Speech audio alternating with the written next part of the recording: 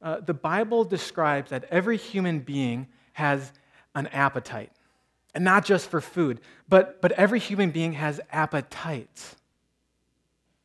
And according to the Bible, the two most significant appetites of a human being are their sexual appetite and their appetite to speak.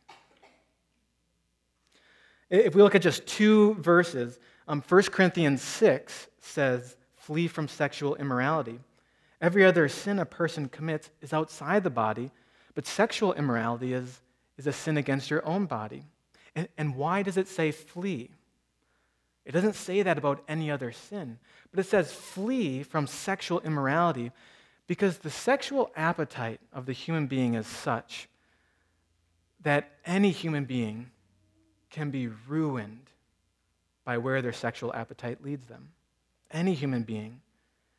And if you think that you're above that, or if I think that I'm above that, we're being confused. James 3 speaks about our words, and it says that the verbal appetite, the appetite to speak, it says, "How great a forest is set ablaze by such a small fire," referring to the tongue. The tongue is a fire, a world of unrighteousness. The tongue is set among our members, staining the whole body, setting on fire the entire course of life, set on fire by hell. It is a restless evil, full of deadly poison. And it says this in James 3, "If anyone does not stumble by what he says, he is a perfect man, able to bridle his whole body." The two most restless appetites that we face as humans is our sexual appetite and our appetite to say whatever we think. And as we live in a post-1960s world, it's more and more culturally acceptable to live that way, to say that freedom in these areas is good. We swim in a cultural fish tank that says, do what comes natural. And if you do what comes natural, you're the model citizen. But how does biblical faith affect how we think about our sexuality? And how does biblical faith affect how we think about what we say? Does biblical faith critique our post-1960s culture? Our passage in Jude this morning primarily addresses these two topics, that of our sexual appetite and that of our appetite to speak about things that we know not, to speak wrongly about things. This is what Jude is going to address today. Jude is an aptly timed letter.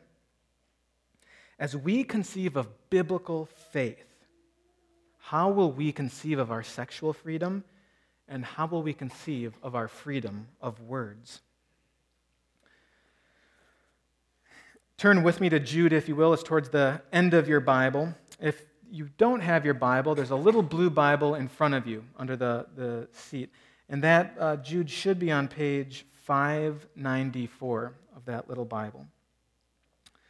The letter of Jude. Jude, a servant of Jesus Christ and brother of James, to those who are called, beloved in God the Father, and kept for Jesus Christ. May mercy, peace, and love be multiplied to you. Beloved, although I was very eager to write to you about our common salvation, I found it necessary to write appealing to you to contend for the faith that was once for all delivered to the saints.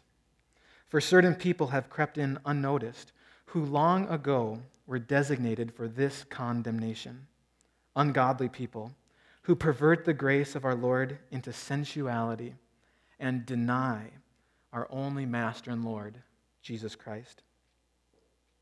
Now I want to remind you, although you once fully knew it, that Jesus, who saved a people out of Egypt, afterward destroyed those who did not believe. And the angels who did not stay within their own position of authority, but left their proper dwelling, he has kept in eternal chains under gloomy darkness until the judgment of the great day. Just as Sodom and Gomorrah and the surrounding cities, which likewise indulged in sexual immorality and pursued unnatural desire, serve as an example by undergoing a punishment of eternal fire. Yet, in like manner, these people also, relying on their dreams, defile the flesh, reject authority, and blaspheme the glorious ones. But when the archangel Michael, contending with the devil, was disputing about the body of Moses, he did not presume to pronounce a blasphemous judgment, but said, "The Lord rebuke you." But these people blaspheme all that they do not understand, and they are destroyed by all that they, like unreasoning animals, understand instinctively. Woe to them, for they walked in the way of Cain, and abandoned themselves for the sake of gain to Balaam's error, and perished in Korah's rebellion. These are hidden reefs at your love feasts, as they feast with you without fear, shepherds feeding themselves, waterless clouds swept along by winds, fruitless trees in late autumn, twice dead, uprooted, wild waves of the sea, casting up the foam of their own shame, wandering stars, for whom the gloom of utter darkness has been reserved forever. So, a little bit odd, wouldn't you agree? Right? If you're opening up for family devotions in the evening, and you say, "All right, kids, turn to Jude." "No, Dad, not Jude." Right? "Jude's scary." Right? Jude is scary. Jude's a bit odd. It's like the haunted book of the Bible, right? Scooby-Doo was invented after they read Jude. And nobody ever picks these passages for their funeral. Eternal chains, gloomy darkness, punishment of eternal fire, blaspheming the glorious ones, disputing over dead bodies with the devil, waterless clouds, fruitless trees, wild waves of the sea, wandering stars, the gloom of utter darkness. And this is only the first half. The imagery of Jude is odd, and it is a bit difficult. But what you need to understand as we look at the book of Jude is that Jude is doing something different than what most of the New Testament authors do. Jude's writing a little bit differently. When you read one of Paul's letters, Paul who wrote most of the New Testament, Paul gives lengthy time to his argument. He gives most of his space to laying out an argument, and then at certain points he will add an example or a story to illustrate a point he's trying to make. So most of his letters, Paul's, are an argument. Some of it are examples. But Jude is the exact opposite. Jude gives you a little space for his argument, and then he packs it full of examples. And most of what we just read are examples illustrating a fairly small argument. So let's first look at that argument that Jude makes. And then second, let's look at the examples that Jude gives us. So first, we'll look at his argument, which is fairly short. Jude's argument is this: I was eager to write to you about our common salvation, but I couldn't. Instead, I'm writing to you to contend for the faith that was once for all delivered to the saints. Contend for the faith that was once for all delivered to the saints. Well, how are we not, Jude? You're indulging in sexual immorality, and you're speaking things that you don't know anything about. That's how you're wavering. That's That's the essence of what Jude is trying to say. Jude's trying to say that saving faith gives Jesus all authority over our sexuality and our words. Faith that saves, faith that is commensurate with the common salvation, gives Jesus all authority in our sexuality and our words. And Jude says, if you've deviated from the sexual ethic of Jesus, if you've deviated from the words that Jesus has revealed to us, then you've deviated from the faith and you've deviated from salvation. Jude begins by saying, God initiated your salvation. We're not saved by what we do. In verse 1 it says, to those who are called. Brother and sister, if you're a confessing Christian, you do not confess Christ because of your own cleverness or because you're wise or because somehow you have the upper edge on anyone else. If you're confessing Christ as Lord, it's because you've been called. This word here, to those who are called, could be said those who are invited. Christian, if you are declaring Christ as Lord, it's because you've been invited to salvation. And what's the result of salvation? If we're just looking at verse 1 still, it means you're beloved in God. It means you're loved. Why would anyone want to be a Christian? Because as a Christian, you can know beyond a shadow of a doubt that you are loved by your Creator. And it says, and kept for Jesus Christ. And if you look at your footnote in this verse, it'll say, kept by Jesus Christ. Not only are you loved by God as a Christian, but you're kept safe by Jesus. Why is the gospel so good? It's because God initiates it. God gives his love lavishly. And Jesus keeps you. Why would Jude want to write about the common salvation? It's because it's so good. Salvation is sweet. But something's gone wrong. Something's gone wrong.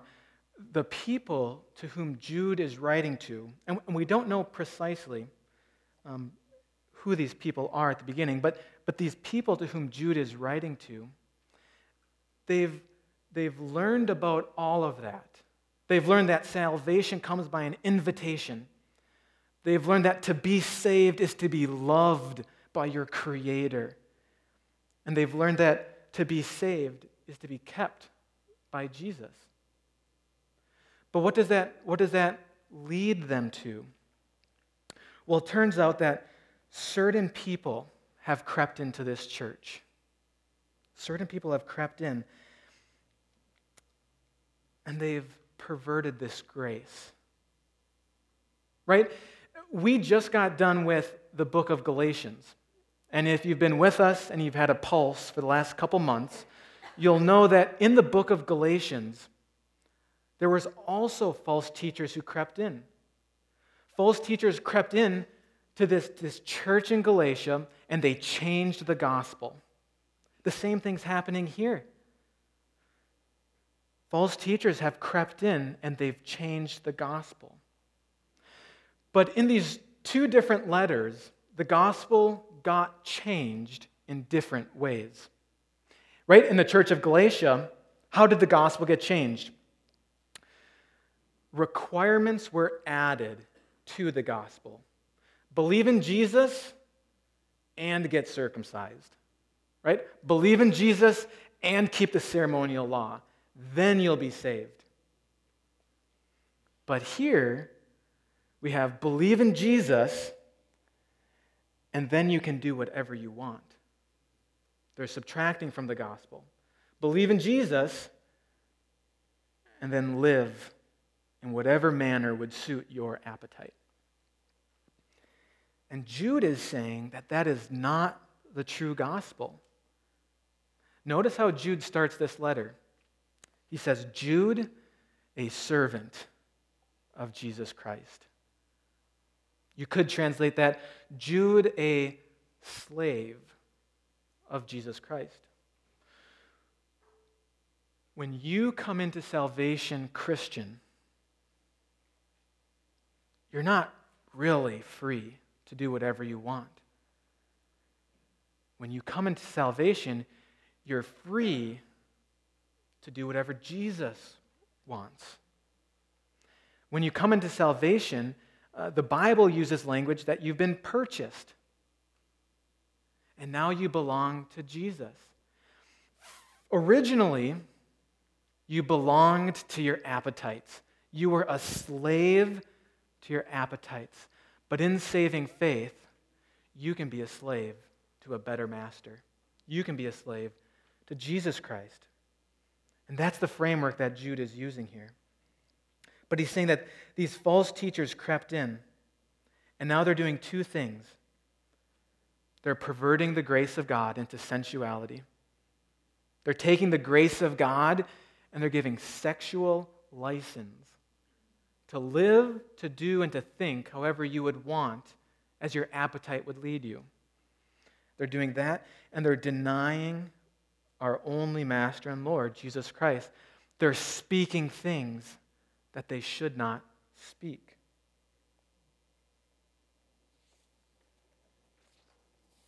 Saving faith gives Jesus all authority over our sexuality and over our words. That's what Jude is saying. And it's a pretty short argument, and we could pack up and be done, but Jude's a good pastor, so he makes it longer. And he gives us verses 5 through 13 of examples of how this is true. What is super interesting, and if you just read it one time through, you might miss this, but Jude says, I found it necessary to write, appealing to you to contend for the faith that was once for all given to the saints. So I'm writing to you to contend for the faith that was once for all delivered to the saints. And then where do his examples start? If you look in verse 5, where do his examples start? They start in the Old Testament. They start in Genesis and Exodus and Numbers. Jude doesn't see his faith as a new thing. Paul didn't see that either. Do you remember when we worked through Galatians? And Paul said that Christ proclaimed the gospel to Abraham, and Abraham believed, and it was counted to Abraham as righteousness? Jude's saying the same thing, that the gospel was present back in Genesis. His examples are broken into two sections. He's using all these Old Testament examples. The first section primarily deals with examples of how saving faith gives Jesus all authority over our sexuality. And his second group of examples primarily illustrates that saving faith gives Jesus all authority over our words. Let's look at this first set of examples, that saving faith gives Jesus all authority over our sexuality. There's three examples here. The first one is the Exodus. Jesus, who saved a people out of the land of Egypt, afterwards destroyed those who didn't believe. Jesus, after physically saving, afterwards destroyed. Why is that? If you're familiar with the gospel, you'll know that there are expectations of how we would respond to the gospel. That the gospel is freely given and salvation is accomplished entirely by what God has done. But the gospel invites a response. That when we see the salvation of Jesus, when we see that Jesus has saved us out of our sin, that we would repent and believe. We would turn from our sins and we'd believe in Jesus.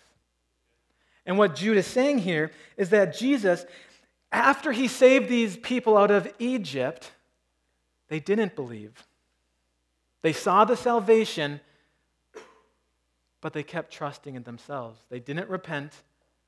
They didn't believe. And what was the result? They were destroyed. They were destroyed. Again, Jude is writing about a common salvation. We're writing about what must I do to be saved from the wrath of God.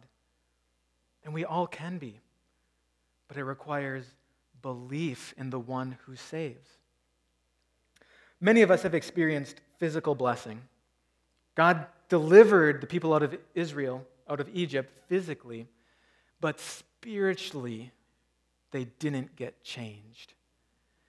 The people came out of Egypt, but Egypt did not come out of the people.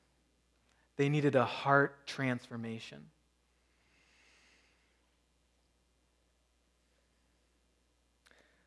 The examples continue here. And now we move on to verse 6, and there's these angels. And this is good stuff, right?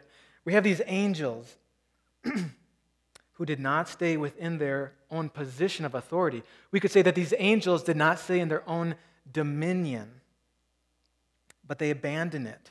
And these angels, he's kept in the chains under gloomy darkness until the judgment of the great day.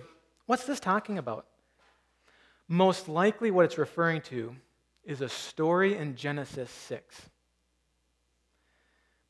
In Genesis 6, verses 1 through 5, you have this fascinating little story. In Genesis 6:2, it says, the sons of God, everywhere else in the Old Testament is usually referring to angels.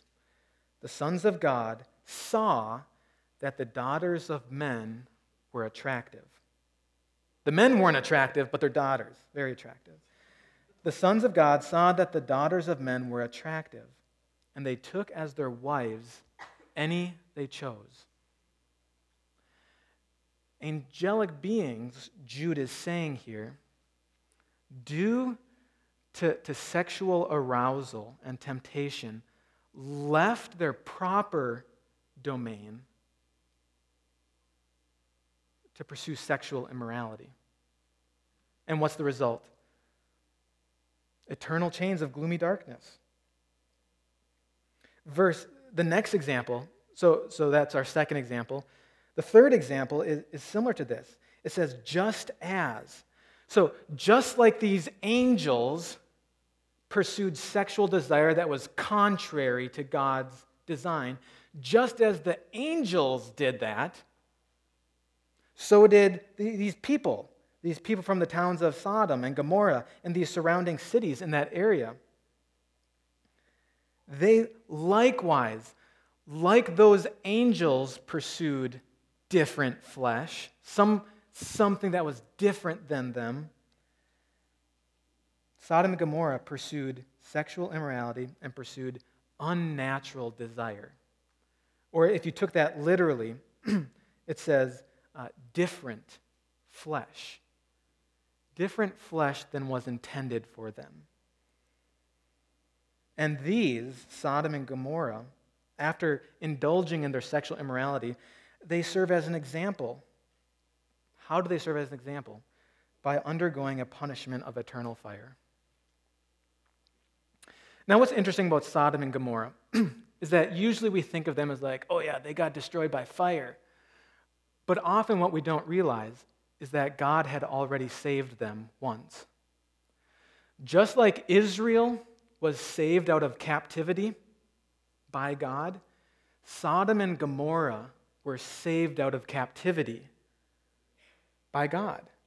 Sodom and Gomorrah were taken captive by a bunch of mean kings. And they all go into captivity. And then Abraham finds out about it. And Abraham, in the book of Genesis, takes his whole household, packs on their swords, and they go out and they free Sodom and Gomorrah. And then, in the Genesis story, there's this appearance of a high priest. There's the appearance of a high priest of God who then interacts with Abraham in the presence of the kings of Sodom and Gomorrah. Just like Israel was saved by Jesus, but they didn't believe, Sodom and Gomorrah were saved by God, and yet they didn't believe. The angels dwelt in the presence of God. They didn't need to be saved. They lived in the presence of God. And yet all of these, because of a sexual appetite that was not submitted to the salvation they received, they were destroyed. Saving faith, faith that will save, gives all authority to Jesus over our sexuality.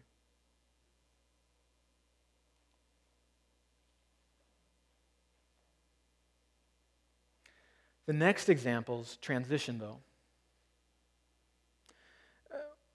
While Jude is talking about our sexuality in verses 5 through 7, next he talks about this denial of our Master and our Lord, Jesus Christ. In verse 8 it says, "Yet in like manner these people also, relying on their dreams, they defile the flesh, reject authority, and blaspheme the glorious ones. In this manner, these people also rely on their dreams." There are two kinds of authority that we'll depend on in life. There's two kinds of authority. One authority is the Word of God. The other authority is our own words, our own ideas. These people who snuck in and are perverting the gospel, that are perverting the faith, how are they doing so? On what basis? On the basis of their own dreams. And because of these dreams, they defile the flesh, they reject authority, and they blaspheme the glorious ones. What does this word blaspheme mean? Right? It's kind of a weird idea, blaspheme the glorious ones. Blasphemy is the idea of speaking in a manner that is not proper for the object of which you speak. Blasphemy is the idea that you will speak something that should not be said about the being with which it is spoken. So, to ascribe anything to God that is less than his divinity deserves is blasphemy. And to ascribe to creation anything that is only worthy of the Creator, that too is blasphemy. But this says it blasphemes the glorious ones. What's that? Chances are this is referring to angelic beings, the glorious ones. Well, how do you blaspheme a glorious one? Most likely, this is referring to the concept that angels act as an intermediary between God and people to give the law, to give the word of God. If you go to Hebrews 2:2, it says that the angels put the law in place at God's command. So this blasphemy of the glorious ones, they're rejecting authority. They're rejecting the revelation that God gave through his messengers, through his angels. But it's interesting because then it moves to verse 9. This speaking any words they want to. Move to verse 9. And this is super bizarre. Like, this moves off the radar of weirdness. But when the archangel Michael, contending with the devil, was disputing about the body of Moses, he did not presume to pronounce a blasphemous judgment, but said, "The Lord rebuke you." Now, if you're going back to your Bible trivia, and you're like, okay, like I went to Sunday school as a kid, I did Awana, I've gone to connection classes, I haven't come across this story yet. That's because it's not in the Bible. This is a story that comes from a book that wasn't preserved in the Bible, and in fact, other than it being quoted, it actually doesn't exist anymore. This story about the body of Moses. And you're like, well, why is Jude quoting this? It'd be similar to if one of us quoted a favorite author to prove a point. If I quoted C.S. Lewis during a sermon, you wouldn't think that was super weird. Just like, yeah, C.S. Lewis made a good point there, so he brings it over. Jude's doing something similar. He's quoting a non-biblical source to make a point. And what's the point he's trying to make? Jude is taking the most powerful being he could think of in creation, the most powerful created thing that he could find an example for, Michael, the archangel. He's saying this powerful creature doesn't get to say whatever he wants. This powerful being doesn't get to just let loose when he feels like it. No, even this powerful being only says what is proper for him in God's authority.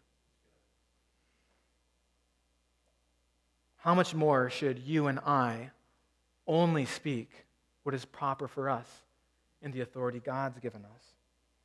Because then verse 10 it says, "These people blaspheme all that they do not understand, and they are destroyed by those things that they don't understand." They speak ignorantly. And you might think to yourself, well, I'm not blaspheming angels. I'm not speaking about God in ways that I really shouldn't be. But you have to follow Jude's examples because they keep going.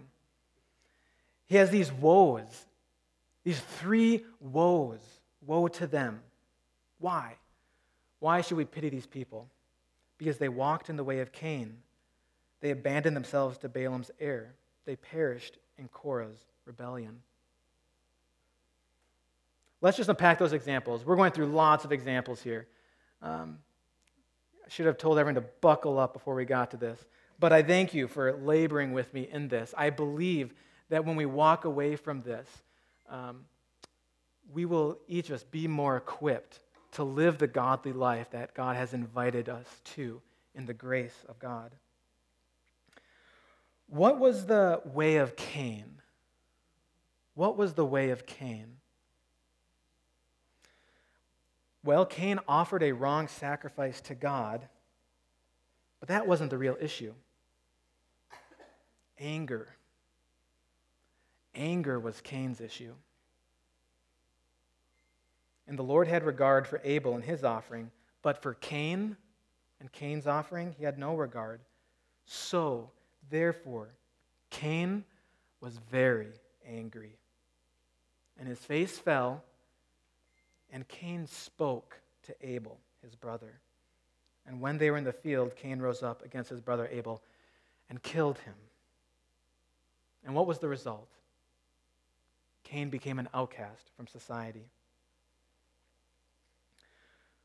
We can't say, even in our hearts, anything that we want to. Are you given to anger? Maybe your work environment frustrates you, your boss. Maybe you get interrupted by your kids at home, and you get frustrated. Not angry, I'm just frustrated. And what do you say? What words come to your heart? Or maybe you're talking to one of your friends and you just say, I just need time to vent. I'm not angry, I just need to vent. You're walking in the way of Cain. You're walking in the way of anger. That you've somehow given yourself authority to say words and to speak about things, whether in your heart or to someone else, that is not right for you to speak. Fundamentally, you're not trusting the providence of God in these circumstances to entrust him. The way of Cain, the way of anger, leads to destruction. What about the error of Balaam? Well, it says here that for the sake of gain, what did Balaam do? Well, if you look at the Old Testament, Balaam was a diviner, and he got hired by a king to curse the people of Israel. And he's like, no, I really can't do that, guys. Oh, but that's pretty attractive what you want to pay me, so I'll just see what happens. I'll just see what happens. And he goes along with it. And ultimately, he's not able to curse the people of Israel with his words, but he entices them through his advice to sexual immorality. So we're back on the sexual immorality. But how did it happen? It happened through his advice. If you look in Numbers, it says, "Behold, these, on Balaam's advice, caused the people of Israel to act treacherously against the Lord." In the incident of Peor, the people began to whore with the daughters of Moab. These invited the people to sacrifice to their gods, and the people ate and bowed down to their gods. Does the prospect of gain, Balaam's error, does the prospect of gain entice you to say things that you might not otherwise? Do you want to impress your friends at school? Maybe you could insult one of their friends, and that would make you more popular. Do you want to gain the opportunity for advantage at work by joining your boss and speaking negatively about someone's performance? What you need to remember is that saving faith in Jesus gives Jesus all authority, not only over your sexuality, but over your words. These appetites that you feel in your sin, these appetites, Jesus has been given authority over them. Balaam's greedy advice led to sexual immorality and to the destruction of many of the Israelite people. The rebellion of Korah. What was the rebellion of Korah primarily about? The rebellion of Korah was primarily about this, that Korah, Levites in God's service, were discontent. They were discontent. Cain was angry, Balaam was greedy, Korah was discontent. Numbers 16:11 says, "What is Aaron that you grumble against him?" Saying that to Korah. And this grumbling, what does this grumbling, these words lead to? The ground opens up and swallows them. And fire comes down and consumes those who remain. So the question of the rebellion of Korah is, does someone else's position of influence cause you to grumble? When your friend is promoted to be your boss, do you contemplate quitting? When your sister is given responsibility for you while your parents are out, do you make her life miserable? Grumbling starts innocently enough, but it leads to destruction. Anger, greed, discontent. These all produce words in our hearts and in our minds, and we speak things and we think things that are inconsistent with God's authority and standard in our life. Saving faith gives Jesus all authority over your words. Guard yourself from the rebellion of Korah. Guard yourself from the error of Balaam. Guard yourself from the way of Cain. What do we take away? What do we apply here? We've looked at all these examples, and many of us are like, great, where do we go from here? Jude said it more simply than I could ever. Contend for the faith that was once for all delivered to the saints, for the common salvation. Whether you're a believer here today or you're a non-believer, Scripture tells us that God so loved the world that he gave his only Son, that whoever would believe in Jesus would never perish, but would have eternal life. That whoever would believe in Christ would not perish. All of these examples of destruction we've just read serve us as a warning, as an example. What's that warning? What's that example pointing us to? That we can believe, we can have faith, and we can be saved. We can know the invitation of God. We can know the love of God, and we can be kept safe. By who? By ourselves? No. We can be kept safe by Jesus Christ, our Lord and our Master. Believer, you maybe have already placed faith in Jesus, but examine yourself. Does your faith give Jesus all authority in your sexuality? Does your faith give Jesus all authority in the words that you're saying? Is it tempting when you're driving down the road to glance at the women walking on the sidewalk? Is it tempting to mutter in your heart when your spouse hasn't done the dishes again? Don't walk in the way of Cain. Don't perish in Korah's rebellion. Renew your trust that Jesus will provide for your every sexual need, and that Jesus will provide for your every disappointment or discouragement. Jesus will provide, and you can believe in that. But maybe you're not a believer here today. First of all, thank you sincerely for being here. This was not an easy message to listen to or to believe, but you've stuck it through. Thank you. Please know that this message was primarily to people who claim to be Christians. But it has application for you. As Christians, we know that we've been loved by God and that we're kept spiritually safe for Jesus Christ. And this doesn't happen because we've somehow pleased God by our own efforts. This has happened because God, despite how bad we really are, has invited us in his love and in his kindness. And it could be that this morning you sense God is inviting you to salvation, that God's inviting you to his love and kindness. If so, I'd love nothing more if you'd want to connect with me, connect with the person sitting next to you in the pew, or connect with another one of our pastors here at church. We would love to share more with you about God's saving work. Thank you for laboring with me through these examples, but ultimately this main point, that saving faith in Jesus is wonderful, but it gives Jesus all authority in all parts of our life, especially the parts where we have these appetites. Join me in prayer. Heavenly Father, thank you for the difficult but encouraging words you've spoken. That in this book of Jude, you would invite each of us to contemplate deeper the holiness and the life you would have us live.